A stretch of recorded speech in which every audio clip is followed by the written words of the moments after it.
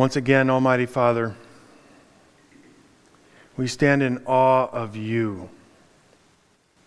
For some reason that unclear to us, you thought enough of us to send your Son. God the Son, we give you glory. For you believed that our feeble worship, that sometimes won't even overcome a football game, was worth your sacrifice. God the Spirit, we stand in awe. We are humbled that you would come and speak to your children. God Almighty, I ask that you would speak to us now. I pray that you would remove those things that would distract us from hearing your word. I pray that tonight you would enable us to hear what you have to say so that we will be the men and women of God that you have created us to be. Open our ears, open our hearts, open our minds, and open our eyes, that we may see the great God who reveals himself to his children when we seek you.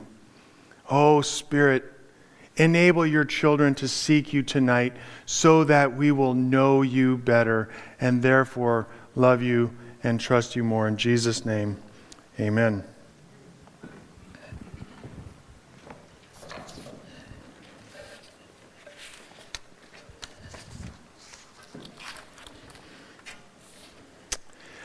Ollie, ollie, oxen free. How many of you guys played that game? Hide and seek is one of the most popular games worldwide. Every culture plays. In German, it's Verdeckspiel. In Spanish, it's Escondidas. In Greek, it's Krufto. Google knows the names of hide and seek in 25 languages.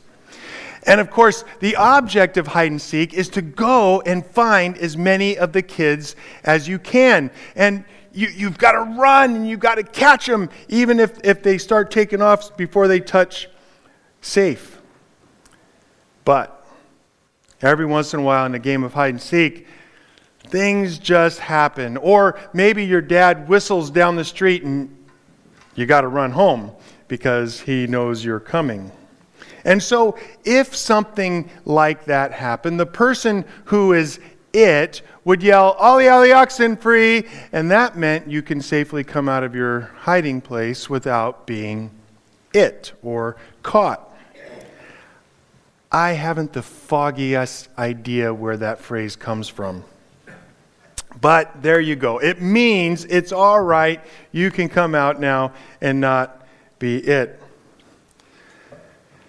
Sometimes hide and seek is decidedly not fun. One of the best songs that expresses the angst of playing hide and seek with God describes the emotion that you may have had. I waited for you today, but you didn't show. I needed you today, so where did you go? I cried out with no reply, and I can't feel you by my side. Anybody ever feel like that? Your prayers bounce back at you from the concrete ceiling above your bed? I have. Many times. Anyone ever want to yell, ollie, ollie, oxen free, to God? This woman who wrote this song fortunately came up with the right answer. She said, so I'll hold tight to what I know. You are here, and I am never alone. We cannot separate because you are part of me. And though you're invisible, I will trust the unseen. Tonight we are going to touch on one of the great mysteries of life. How and why the creator and sustainer of every atom, of every molecule, of every star and every soul can sometimes seem so far away. One of the goals in this portion of Matthew's gospel is to give clarity on the hiddenness of God. And today, you and I are going to be exhorted to seek the hidden God. Matthew chapters 13 to 17 has as a theme the hiddenness and the revelation of God. We're going to get to the revelation of God. But of course, in Matthew 13, we read the parables of the kingdom. You'll remember that one of the points that I made while talking about chapter 13 is that Jesus spoke in parables precisely so that those who didn't really want to hear him could physically hear the message of the kingdom, but quote unquote, safely ignore it. Because, frankly, it sounds like nonsense to somebody who really doesn't want to hear. Happens all the time on Facebook. You don't have to see or hear God. You can choose, for now, to ignore him. You don't have to listen to reasonable arguments about the personhood of the fetus or the significance of religious liberty or the value of living responsibly. In fact, chapter 13 ends with exactly this kind of people. After they had seen the miracles of Christ, they took offense at him. But Jesus said to them, a prophet is not without honor except in his hometown and in his own household. In other words, in your culture, you will be rejected because they reject Jesus. And he did not do many mighty works there because of their unbelief. In contrast, with those who believe and with those who do not, this contrast holds chapter 14 together. Matthew 14 starts with Herod hearing about Jesus, but Matthew notes in his description, he feared the people. Because Herod chose not to see, he murdered Jesus' forerunner. Then the crowds were fed by Jesus, but they were blinded to the miracle because they merely ate and were satisfied. Those who seek mere bread will not find the bread of life. The winds and the waves obscured Jesus momentarily from those who trusted him. Then, in one of the most remarkable, veiled references to the majesty of the Creator God, Jesus says, "Take heart, I am. Do not be afraid." And my friends, this is where we will find our hope when the skies above us are steel. Peter, king of foot and mouth disease, scores a touchdown with this. Then call me out on the waves, only to veil God the Son again by the winds and the waves and sink. Oh, that I had the courage and the wisdom to be so blind as Peter. Finally, at the end of Matthew 14, the men of that place recognized him, and God the Son rewarded those who recognized him with shalom, with wholeness. If you take the time to read, to really digest, asking God the Spirit to open your eyes and heart, the Father will reveal himself and will show you, enable you to know him better. And as you know him better, you will therefore love him and trust him more. Except when he doesn't. Because there will be those times as well. And we'll be called on to use our muscles of faith to seek the hidden God. Let's go to our text now and see why God hides himself and how you and I might seek him more intently. Matthew 14, 1-12. At that time, Herod the Tetrarch heard about the fame of Jesus, and he said to his servants, "This is John the Baptist. He has been raised from the dead, and that is why these miraculous powers are at work in him."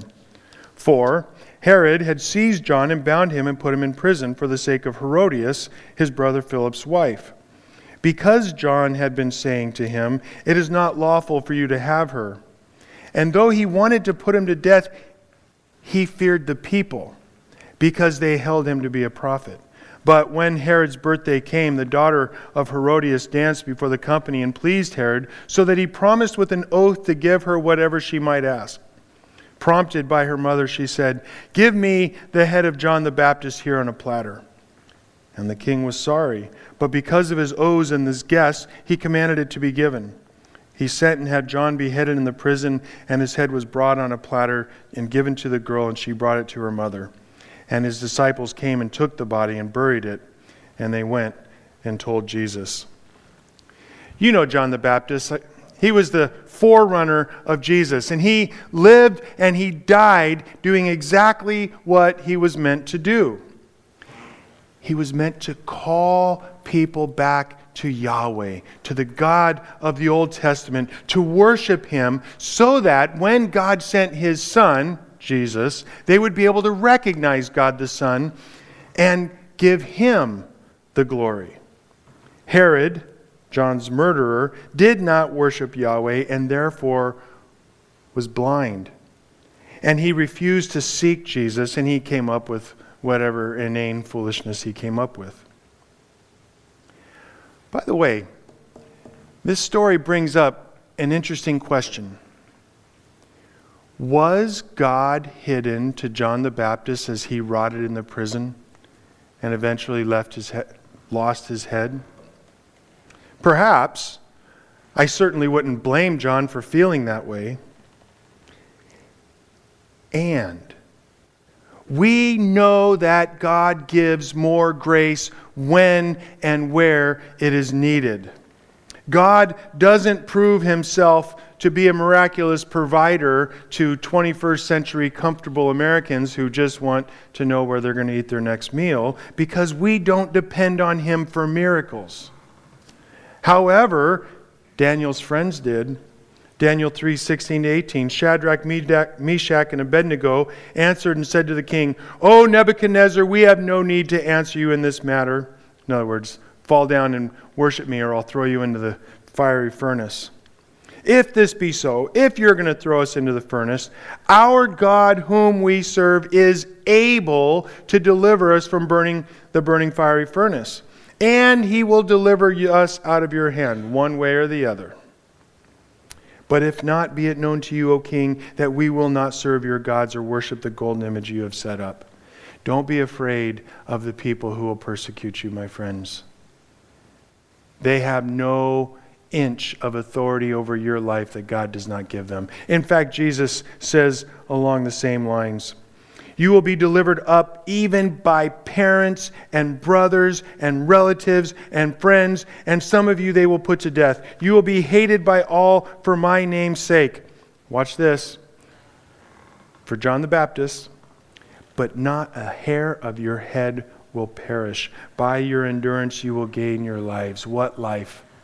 The life that really matters. The life that is lived seeking the Father and finding him, even when it costs you your head. Back to Herod. Herod had enough vision to recognize that something was up. He knew something was going on, but he was unwilling to give up the skirt that he was chasing.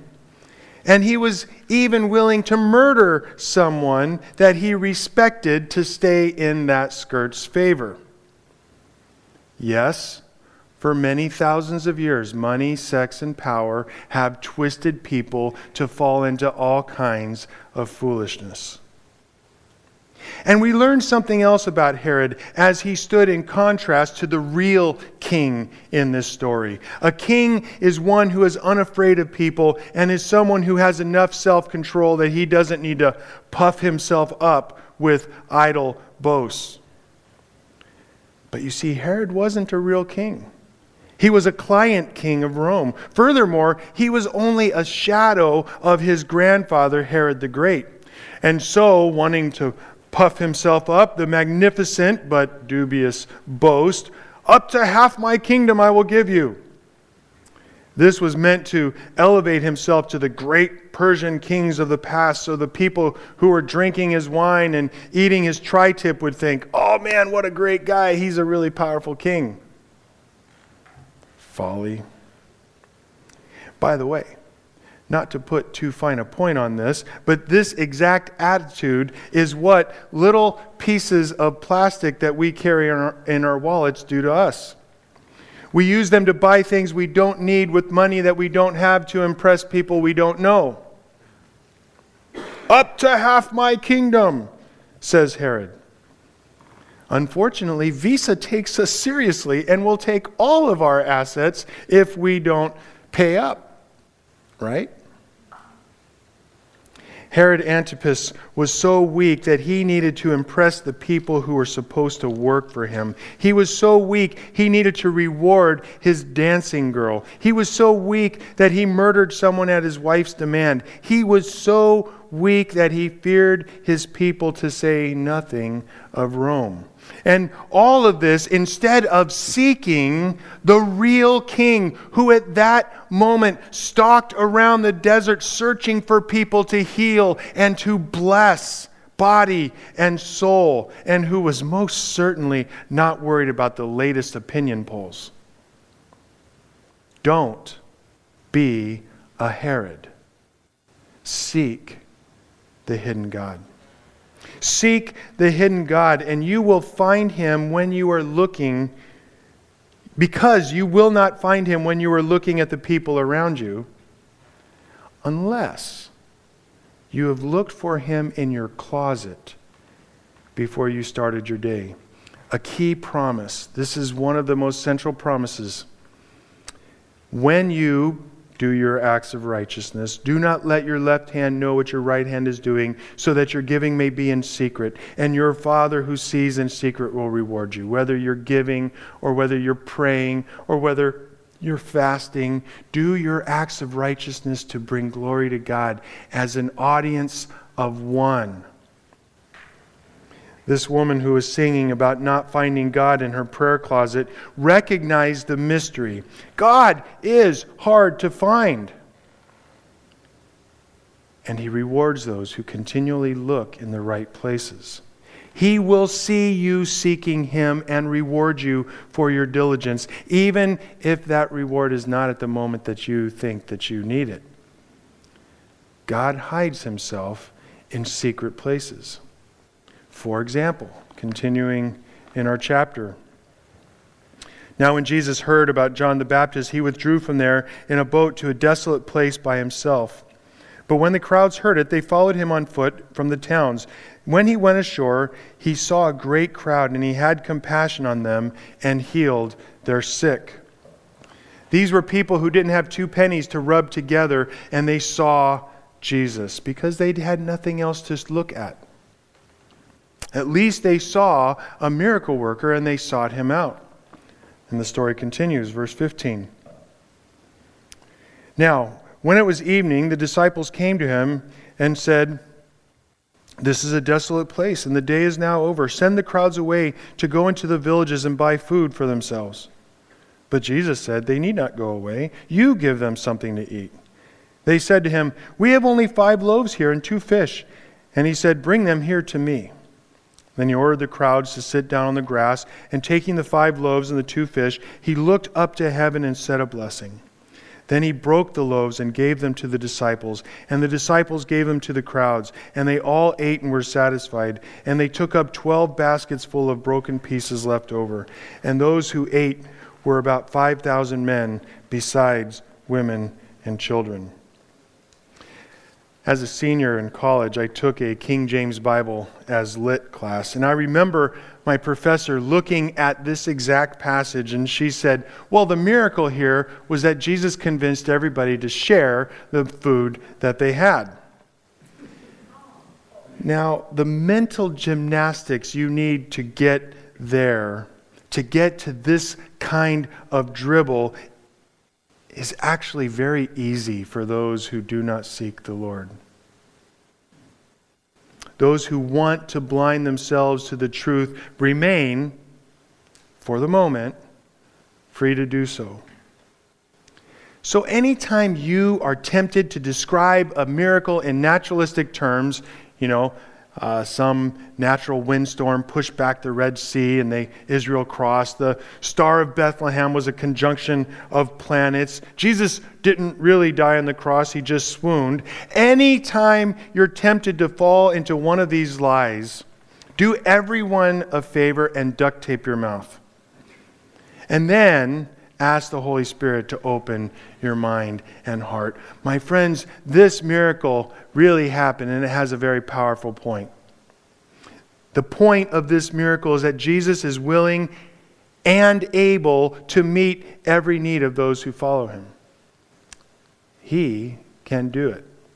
The point of this miracle is to prove that even in the wilderness, far away from all earthly provision, the God who owns the wilderness will provide. The point of this miracle is a promise. You can trust the living bread and the living water to meet every need that you have so that you may glorify him. Not that all of your wants will be met, but so that you may glorify him, even if you are dying of hunger and thirst. Because there are things that are much worse than death. So seek the hidden God. And when your prayers bounce back at you, remember Isaiah 45:15. Truly, you are a God who hides himself, O God of Israel, the Savior. Why did Isaiah call him God of Israel? The God of Israel is the way God's people identify him when they want to remember that there was once a man named Jacob who was as deceitful as they come. And God still called him. They identify God as the God of Israel when they want to choose to remember that he is the God of a people who ran away from him every chance they got. And he still chose them to be their God. We must choose to remember to seek him even as you and I run away from him by running back to the God who will receive you the moment you return. In this case, Isaiah wanted to remind himself and his readers that this God is also Savior, the one who calls us back, even in the midst of his hiding. Choose to seek the God who hides himself. And just to show you that this is what you should do, Jesus gave his friends an opportunity to do just that. Verse 22. Immediately after he fed the 5,000, he made the disciples get into the boat and go before him to the other side while he dismissed the crowds. And after he had dismissed the crowds, he went up on the mountain by himself to pray. When evening came, he was there alone, but the boat by this time was a long way out from land, beaten by the waves, for the wind was against them. And in the fourth watch of the night, he came to them walking on the sea. But when the disciples saw him walking on the sea, they were terrified, and they said, "It's a ghost!" And they cried out in fear. But immediately Jesus spoke to them, saying, "Take heart, it is I. Do not be afraid." How many of you have ever been seasick? Does anybody here get seasick? I have been seasick often enough that I have great sympathy for these guys. I mean, oh my goodness, waves, wind, small boat. I can imagine myself being blinded to the glory of God at that moment as well. And that is why, because being out at sea is so terrifying for us who need actual air to breathe, that Jesus gives the most important words in this section of the Bible. Take heart. I am. Do not be afraid. Waves crashing, wind howling, screams overwhelmed and therefore silent. Your dad has cancer, your friends are scared into inaction, your time frittered away by overwhelming distraction. Take heart. I am. Do not be afraid.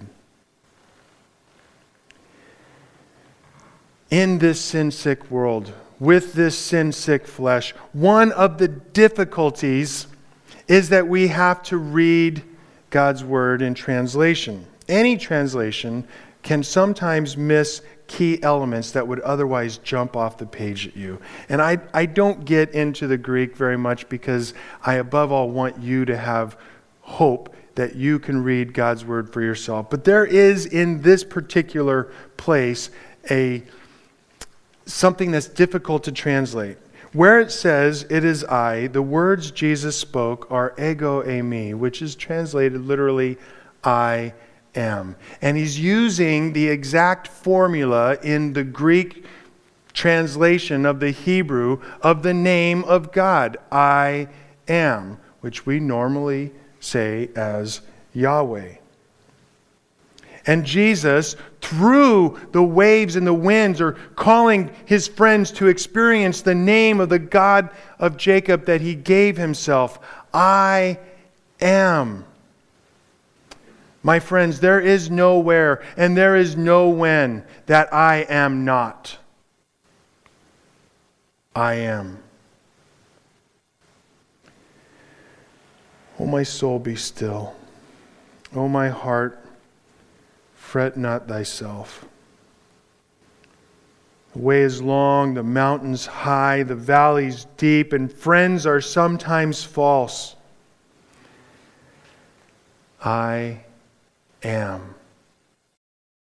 The I am has you, even when you cannot see him. The waves are crashing, the fear is mounting. I am. Your God, my friends, your God is the one who was and who is the one who is to come.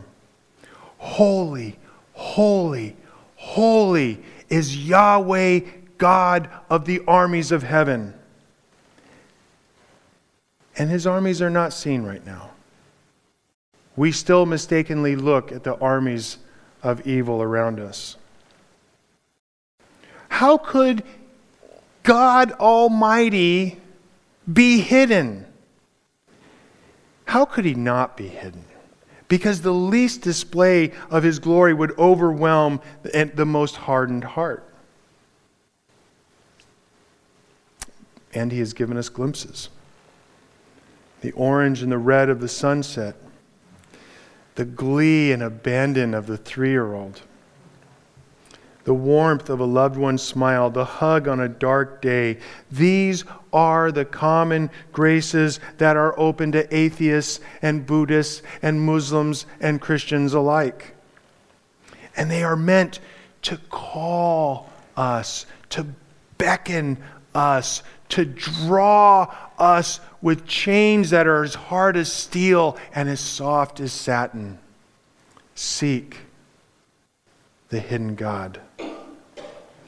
And when you seek him, you will find him. We know this because of what Paul said.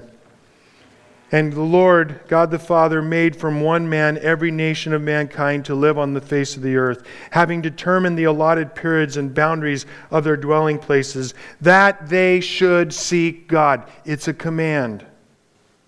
And he does all of history so that we can obey that command. And perhaps the word there is grope. I love this. They're blindly trying to reach him, feel their way toward him and find him, yet he is actually not very far from each one of us.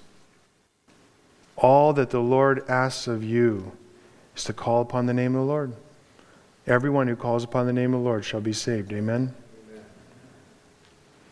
In the midst of the waves and the wind, God is not far. He controls history to bring this point that we are living in about. And he controls the forces of nature, which is exactly what he does here in verse 28. And Peter said to him, Lord, if it is you, command me to come to you on the water. Jesus said, come. I love that. That is one of my favorite. I love that image. Oh yeah? Come on. Come on, Pete. I'd love to party with you out here. Let's do some dancing. Oh, wait, we're Baptists. So Peter got out of the boat and walked on the water and came to Jesus. But when he saw the wind, he was afraid, and beginning to sink, he cried out, "Lord, save me!" Best prayer ever. Jesus immediately reached out his hand, took hold of him, saying to him, "Oh, you of little faith, why did you doubt?" This is not a rebuke. It's a rebuke, but it's a mild one. "Oh, my child, you didn't have to go through all this." And when they got back in the boat, the wind ceased, and those in the boat worshipped him, saying, "Truly you are the Son of God."